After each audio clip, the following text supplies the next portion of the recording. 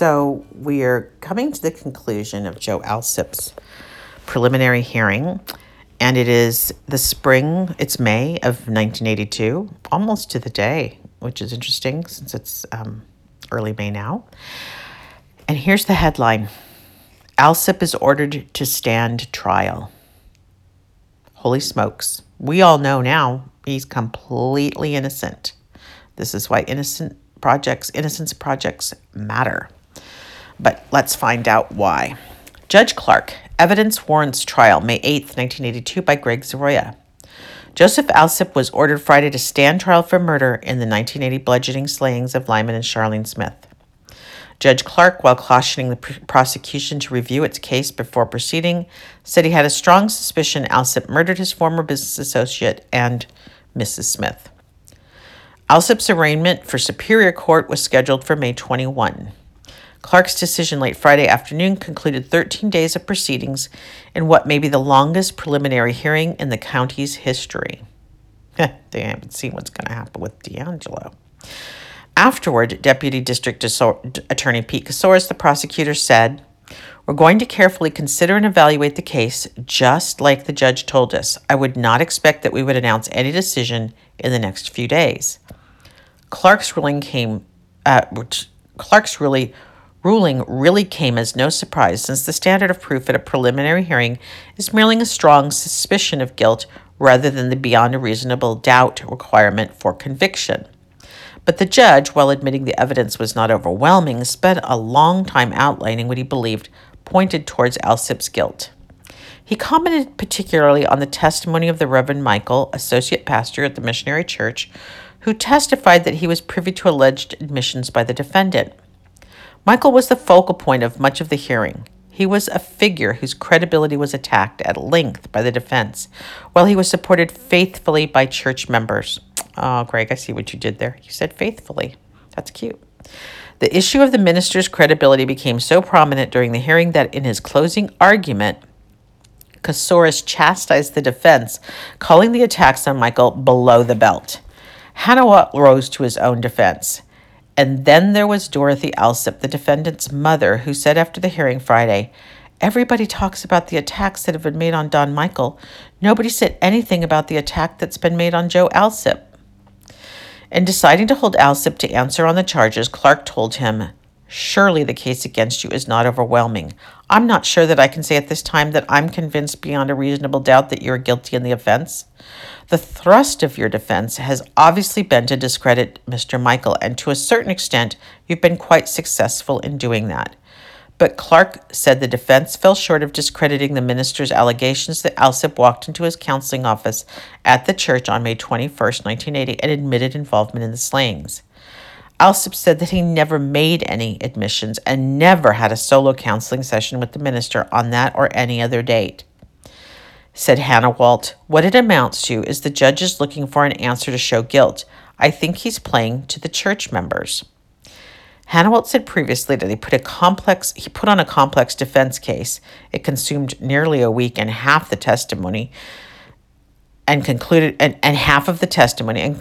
with the defendant taking the stand in an effort to convince the district attorney to drop the case. District Attorney Michael Bradbury charged Alsip with 2 counts of first-degree murder and said that he would seek the death penalty if Alsip is convicted. The prosecution's case during the hearing rested The prosecution's case during the hearing rested primarily on Michael's testimony and the fact that Alsip's fingerprints were found on a goblet in the Smiths' home. I am still trying to figure that out because I washed dishes.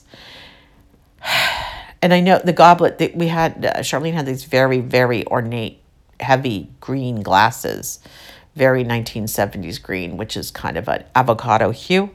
And I just don't remember. What if I washed a glass like that? It seems like I would have, though, because it would have been there on the sink. Also, it just doesn't make sense that his fingerprints would be on something that she always cleaned up at night. And if there was anything at all, she would have cleaned up in the morning. So it's crazy. Okay. Clark said he found the fingerprint evidence significant. He rejected the defense explanation that the prints could have been left at the residence the night before when Alsip said he dropped in on the Smiths to talk for a short while. Regarding Michael's testimony, Clark said Hannawalt has undermined the minister's credibility by showing inconsistencies in his testimony about having taken notes on May 21st in the May 21st counseling session. Clark said he was also impressed by the way Michael was impeached more than a week ago when the 59-year-old minister may have lied on the stand about where he had kept the notes. Michael disagreed with his church associates concerning the place where the notes were kept. But the judge said the minister's crucial testimony was corroborated in two ways. One, by the defendant's own testimony on cross-examination on Friday. It struck me in the last half hour as being extremely important, something you testified to today, Clark said. You were asked something about your feelings of Lyman Smith. Clark was referring to a portion of Kosaris's questioning when the prosecutor asked Alsip if he had ever said any of the things Michael accused him of saying during the counseling session. Among those things was a comment attributed to Alsip that referred to the power Smith held over people. Alsip testified, I have stated that Mr. Smith, he was a very powerful person to be around. I mean, his personality was overwhelming. Said Clark, it was what you thought about Lyman or how you would characterize Lyman Smith, and you testified spontaneously, and I believe without giving it a great deal of thought as to how it would fit in with the rest of the testimony, that Lyman Smith was a powerful personality. He added, that's a rather unique description of Lyman Smith. Because of Mr. Michael's tape recording of the recollections of his conversations with you, he stated that Alsip continued to say that he, Smith, would use his power over people and you become helpless. It would have been difficult for Mr. Michael to have made that up, Clark said. But he also found it significant that Alsip's wife, Mary, was not called to testify by the defense and corroborate certain crucial details. Mrs. Alsip did not attend any portion of the preliminary hearing, and her husband testified Friday that he had not seen her in weeks. He said he thought she was visiting family in Hawaii. Wow, he thought. I guess he's in prison. What does he know? Or in jail. Clark said he considered Alsip's casual manner of explaining the absence of his wife as incriminating. Clark also said he did not, boy, by the way, welcome to the 80s, because where your spouse is supposed to be, you wonder why when these people, these guys get up and confess to stuff and their wife is standing there. Look at the expectation there. This guy's actually, the judge is actually using the absence of the wife as incriminating. Okay.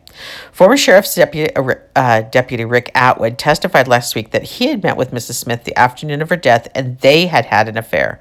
Clark said that Atwood, who was a chief suspect in the case at one time, seemed evasive during his questioning on the stand, and he did not think Atwood was being honest. During his closing argument Friday, Kosaris discussed the theory about the murders. It seems to me much more logical and convincing that, first of all, the murder was planned.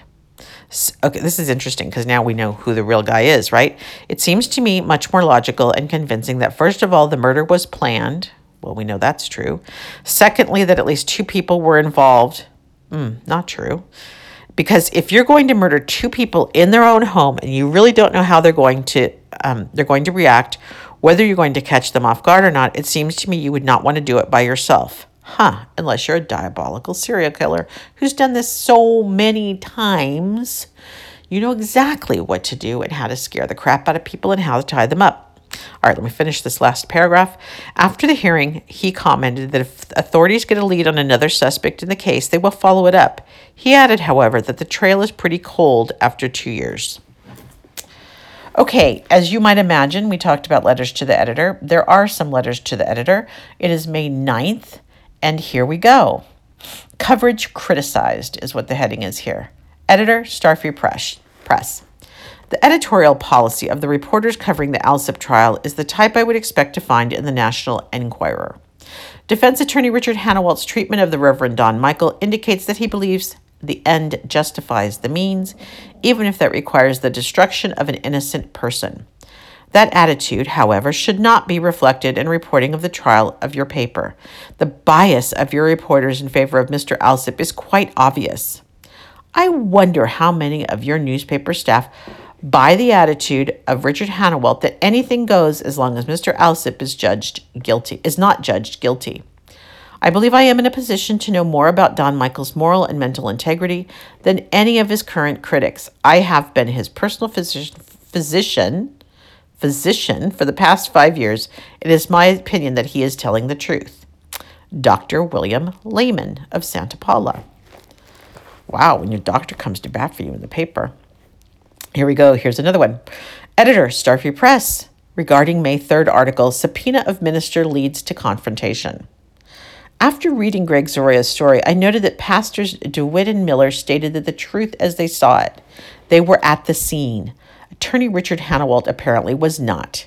If that was the case, why did Zoroya allow Hannawalt to tell him what happened?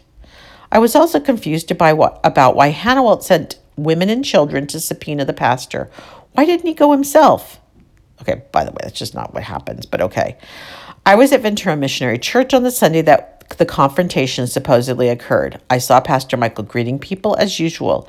I saw Pastor DeWitt doing the same.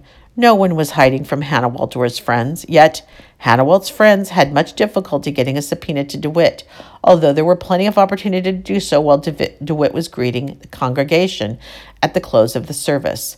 Something's really fishy about Hannawalt always being the main news source about Hannawalt speaking for other people and prejudging motives. Sarah Emmons of Ventura. And the last one. Editor, Starfree Press. Subpoena of minister leads to confrontation was a poor choice of headline, unless, of course, it was deliberate. Reverend DeWitt and his flock were put in a bad light when actually the truth is, if the writer had his facts right, was attorney secretary uses child to stop minister's car. What kind of a mother uses her child to help serve a subpoena? A well-trained child at that. How many times has this mother done this? Isn't this an infraction of child labor laws? That is from Alfred Engel of Ventura. And then there is one more. I have May 11 on this one, but here we go. It might be just a second letter. Coverage protested. Editor of the Starfree Press. Regarding the press coverage of Joseph Alsip Jr. preliminary court hearing. Having been in law enforcement 12 years prior to 1969, I have been in courtrooms many times, listened to many cross-examinations by attorneys, and observed the various ruses and techniques they use to make their points to a judge or jury.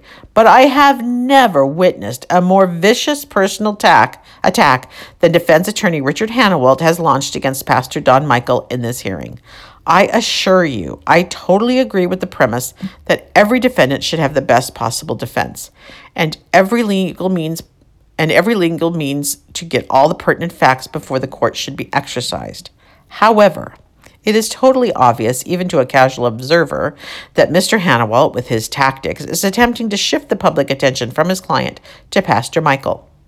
At this point, I wish to raise in protest that the Starfree Press, in order to give the appearance of having inside information, is giving multiple column space to Mr. Hannawalt's verbatim comments made outside the courtroom about the questioning of the witnesses, about what he thinks is true, what he hopes to prove, etc. Most of the printed statements in this paper is material the judge would not allow in court because they were opinions, conjecture, circumstantial, or all of these. Hooray for the judge, yet the Starfree Press apparently feels no restrictions and is printing a totally one-sided version, which of course is juicier than just plain facts. What Mr. Hannawalt is doing goes beyond what most attorneys would consider a good, strong defense of a defendant, but the Star compounds this wrong by giving Mr. Hannawalt the public forum to conduct his ad hoc trial of Pastor Michael. Long after the trial is over, the defendant found innocent or guilty, Pastor Michael and his family will have to stand the emotional scars from it. And his friends, of which I am proud to be one, and all right-thinking citizens, will not forget what occurred. Character assassination by the manipulation of the press will not be tolerated. Alan Schwartz, Ventura. So I have a little scoop on this, but I can't tell you yet. So just keep going, because it's interesting how things are stacking up. Now it's May 13th. DA now faces decision on whether to prosecute Alsip. This is Greg Zoroya again. So May 13th, those letters were from the weekend, probably. So yeah, we're into the week now. Deputy District Attorney Pete Kosaris has completed a 50-page review of the Joseph Alsip murder case that contains his recommendations on whether to continue, he said Wednesday. That report will by either the end of this week or early next week, be in the hands of Casares' supervisors, including District Attorney Michael Bradbury, who must ultimately decide whether to prosecute Alsip for the 1980 murders of Ventura attorney Lyman and Charlene Smith. So this is important because we bring this up all the time with D'Angelo. These district attorneys, the elected officials, are the ones that make these key decisions. So you have paid staff, Pete Casares being salaried, just like right now, Cheryl Temple out of Ventura is my prosecutor for Ventura, our prosecutor. So at this point, it is Michael Bradbury who has to decide whether to go forward. And of course, that's based on what he looks at from Casares, what Casares has put together. Let's see. Casares would not say what he is recommending in the controversial case. A municipal court judge has urged the district attorney's office to carefully review its case before proceeding. Alsip was ordered to stand trial last week after a 13-day preliminary hearing before Judge Clark, during which the defense attorney, Hannawalt, put on an extensive defense case in an effort to discourage the prosecutor's office from taking the case to trial. Clark cited several elements that said he convinced him there was a strong suspicion Alsip was responsible. But he said the defense had impeached, to a certain extent, the testimony of a key prosecution witness, the Reverend Donald Michael. The minister testified that he was privy to some admissions. Casares spent most of the early time of the week preparing the memorandum that includes 100 pages of exhibits. In addition to his recommendations, Casares has included his analysis of a list of strengths and weaknesses of the prosecutor's case. Casares is taking today and Friday off. Today and Friday this week off. Bradbury and other high-ranking officials in the DA's office are expected to complete the review of the memorandum early next week and make a decision on whether to proceed. The decision should come before Alsip's scheduled arraignment on Superior Court on May 21. Okay, so May 13. Now we go to May 18. DA ready to reveal Alsip decision. District Attorney Michael Bradbury was to announce this afternoon whether his office will continue to prosecute Joseph Alsip. Bradbury scheduled a 4 p.m. press conference to announce his decision. He is charged with 2 counts of first-degree murder.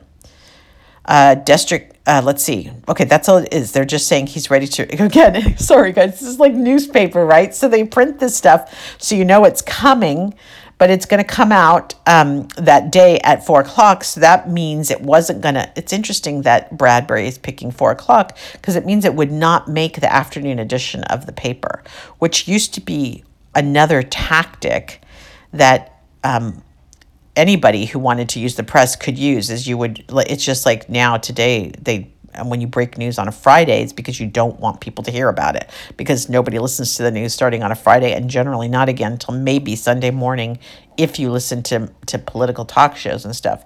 But that's how you play the news cycle. Well, it's interesting here that this press conference was scheduled for 4 p.m. Interestingly enough, there's one more letter to the editor. So here we go. Editor of the Star Free Press. Coverage protested. It's regarding Alan's, the letter I just read you from Alan Schwartz, the former law enforcement person on the coverage protested. I find Mr. Schwartz attacks against defense attorney Hannawalt's manner in a courtroom proceeding to be very negative and very biased. Also, having witnessed the hearings in the Smith case, I find that Mr. Hannawalt wasn't launching an attack or shifting the attention from Mr. Alsip to Reverend Michael. Mr. Hannawalt has done a very good job of trying to establish facts from fantasy concerning the case. Some of Reverend Michael's stories regarding his past I find not only fascinating, but very hard to believe. I also find Mr. Schwartz's protest of the Star Press as having given Mr. Hannawalt multiple column space to be misleading. Mr. Hannawalt was only commenting on what he thinks is true, and this is from Harry Hamilton of Ventura.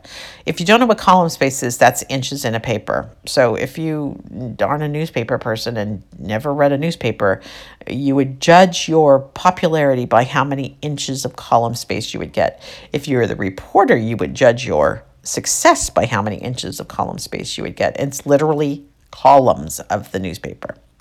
Okay, so should we see what District Attorney Bradbury decided? Here's the headline on May 19th, and this is a big headline, guys. Alsip goes free. District Attorney Michael Bradbury Tuesday decided against prosecuting Joseph Alsip for the murders of Lyman and Charlene Smith. Bradbury said he had a strong suspicion that the real estate developer murdered or even took part in the murder, but he said he did not believe the case was strong enough to take to trial, particularly since the testimony of a key prosecution witness, the Reverend Donald Michael, had been seriously impeached during a preliminary hearing that ended May 7th. Michael had testified about some alleged admissions Alsip made to him during a counseling session. Had the Reverend Michael testified without the impeachment that occurred, we believe we could have proceeded to trial, said Bradbury. I think my responsibilities are clear. Under the circumstances, it would be improper for me to prosecute at this time.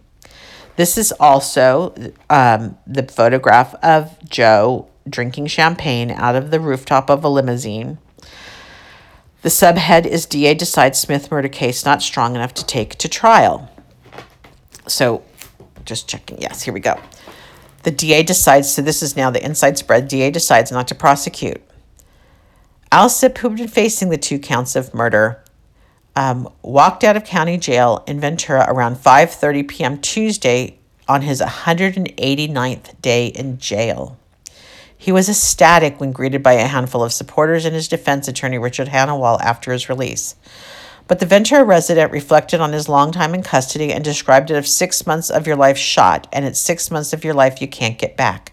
No, I don't feel bitter, said Alsip, because they did what good police officers would do.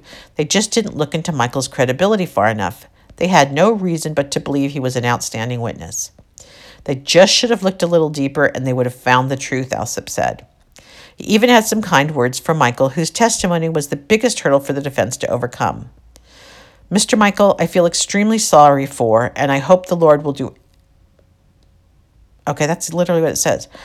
Mr. Michael, I feel extremely sorry for, and I hope the Lord will do everything he can for Mr. Michael, said Alsip, who explained that his own religious experience has grown during his time in custody. Though Alsip has been freed from jail and the immediate prospect of a murder trial, he has not escaped the suspicion of authorities. Bradbury explained that his decision to drop the case against Alsip leaves him with the option to file murder charges a second time should additional evidence be discovered. If Alsip had gone to trial and been acquitted, charges could not have been refiled. It's a frustrating feeling just to have it sort of left dangling, said Deputy District Attorney Pete Casares, who prosecuted Alsip. He prepared a 50-page review of the case last week and was among the senior officials in Bradbury's office who ultimately recommended that the case be dropped. I think Alsip probably did it, but I'm not sure, said Casares. I'm not convinced beyond a reasonable doubt. I certainly think it would be unthinkable to send a man to the gas chamber under this evidence. Of course, said the defense attorney Hannawalt, this comes as a delightful surprise. The cloud of suspicion remains, he said, but on balance, that's one of the facts of life. You take your thorns right along with the rose petals. The difficulty for prosecutors at this point is proving guilt beyond a reasonable doubt to a jury. A lesser standard of proof, known as a strong suspicion of guilt, was all that was required to hold Alsip to answer for the crimes after a 13-day preliminary hearing. We agree with the preliminary hearing magistrate's decision that there's a probable cause of Mr. Alsip's guilt, said Bradbury, but that decision does not answer the additional questions. Does the evidence justify prosecution? Does it entitle the prosecutor to ethically urge that guilt beyond a reasonable doubt has been shown? Bradbury pointed out weaknesses in a few important areas. There were Alsip's fingerprints at the scene, but evidence that he had visited the Smiths the night before. There were indications of Alsip's hostility towards Smith concerning business deals, but the development company the two men had shared broke up 3 months before the murder. There was an alleged jailhouse confession, but the cellmate's testimony was contradicted and undermined. Even despite those problems, Bradbury said the case could have continued, but for problems with the minister's testimony. The 59-year-old associate pastor of the missionary church testified that Alsip came in to him and made admissions about participating in the crime. That was in March. It was March 16th, 1980, when the bodies of Smith were found in their home. Both had been beaten to death, heads crushed by a fire log found on the bed where their bodies were discovered. Police learned about the alleged admissions made to Michael as a suspect within the next several months, but it would be more than a year after the slayings before Michael would go on the record about his conversation with Alsip. That did not occur until Alsip signed a waiver allowing officers to talk to Michael. He later tried to withdraw the waiver.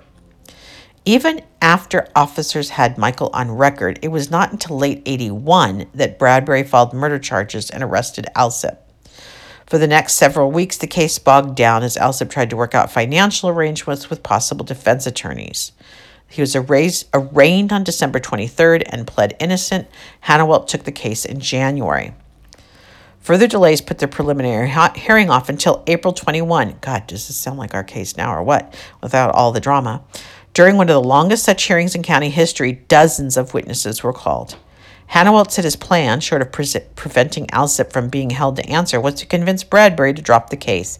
He focused much of his energy on discrediting the testimony and undermining the credibility of Michael. This was the type of case in which I made a lot of moves that would be branded incompetence if I had missed the boat. It appears that I played my cards the right way, said Hannawalt on Tuesday. One of his most impressive assaults came when he called Michael's former associate, now an Oxnard family therapist, who testified that in cases where there would be an ounce of drama or intrigue or excitement, Don, I believe, would have a tendency of adding 2 and 2 and getting 7. Bradbury listed his concerns about Michael's credibility, concerns that surfaced either during cross-examination by Hannawalt or because of information submitted during the hearing. Michael admitted that part of his own testimony was false. He gave inconsistent accounts of his May 22nd notes pertaining to the crucial Alsip interview, and when he wrote them, where he kept them, and what were the circumstances of his writing them, said Bradbury. On several collateral matters, for example, threats against him, he gave inconsistent accounts. It was not corroborated or was credibly contradicted. Many significant statements attributed to Mr. Alsip by Reverend Michael are not mentioned or in any way referred to in Michael's notes, Bradbury said. We're almost done. There's a picture now of Joe, and it says, I've got the mental attitude and ability to continue. I'm still young and I've got my mind. I'm going to be a better person because of it. That's a quote from Joe, and it's his picture. Although the substantial impeachment of the Reverend Michael's testimony does not undermine his essential truthfulness, that Mr. Alsip did make statements to him and that some of those statements referred to the deaths of Lyman and Charlene, it does raise reasonable doubts of such significance that further prosecution at this time is not justified, Bradbury said. I think Michael came forward as a public service at a cost of suffering considerable personal trauma, more than he possibly realized, said Kasoris. I hope it doesn't have any harmful effect. Reflecting on the minister's testimony Tuesday, Alsip thinks Michael merely expanded on certain things that Alsip had told him. The defense has contended that the alleged meeting in May of 1980 never took place. But there was a meeting in April of that year when Alsip and his wife came to the Ventura Missionary Church to meet with the minister. For a brief time, Alsip spoke with the minister alone. He told him about his personal frustrations, an affair he was having, and his knowledge that he was a suspect in the Smith murders. Alsip said Tuesday that Michael probably just embellished those facts, misunderstood certain areas, and thought he had a criminal admission. Tuesday evening, a Robin's Egg Blue stretch limousine was hired to take Alsip from his attorney's Ventura office to an expensive Oxnard restaurant where some 15 reservations had been made for a celebration dinner. Before the car arrived, Alsip casually talked with reporters about his 6 months in jail, where he had become somewhat of a celebrity among the inmates. He described the overcrowded conditions where 2 inmates were frequently placed in one man's cell and how one time someone tried to commit suicide in his jail section. But in general, Alsip said he got along with his fellow inmates, many of whom would recognize him and stop to talk. And Alsip was complimentary of his jailers and had no serious complaints about the conditions. Married and the father of a boy and a girl, Alsip said that the entire experience has affected me financially. Yes, I don't have anything. I have a car and what's left of my household. But, said Alsip, I've got the mental attitude and ability to continue. I'm still young and I've got my mind, and I'm going to become a better person because of it. His fear is that since he is still under suspicion, it will be difficult to continue in his chosen fields as a real estate developer. People aren't going to attempt to invest their hard-earned dollars with me like they did before, he said. The intense media and public attention focused on this case was no surprise. I didn't really enjoy the attention, he said, but then he paused. You know, you always enjoy it a little bit. Hannawalt hailed Bradbury's decision to drop the case as a victory for the preliminary hearing process. This clearly has saved the county in excess of $85,000 to $90,000, Hannawalt said. Said Kasoris, I don't know whether we did him Alsip a terrible injustice or whether he's just a damn lucky guy and didn't get convicted. Okay, can I just say a couple things? First of all, $85,000 to $90,000, and we're looking like a $21 million price tag with D'Angelo. Of course, this is one jurisdiction, D'Angelo's 6.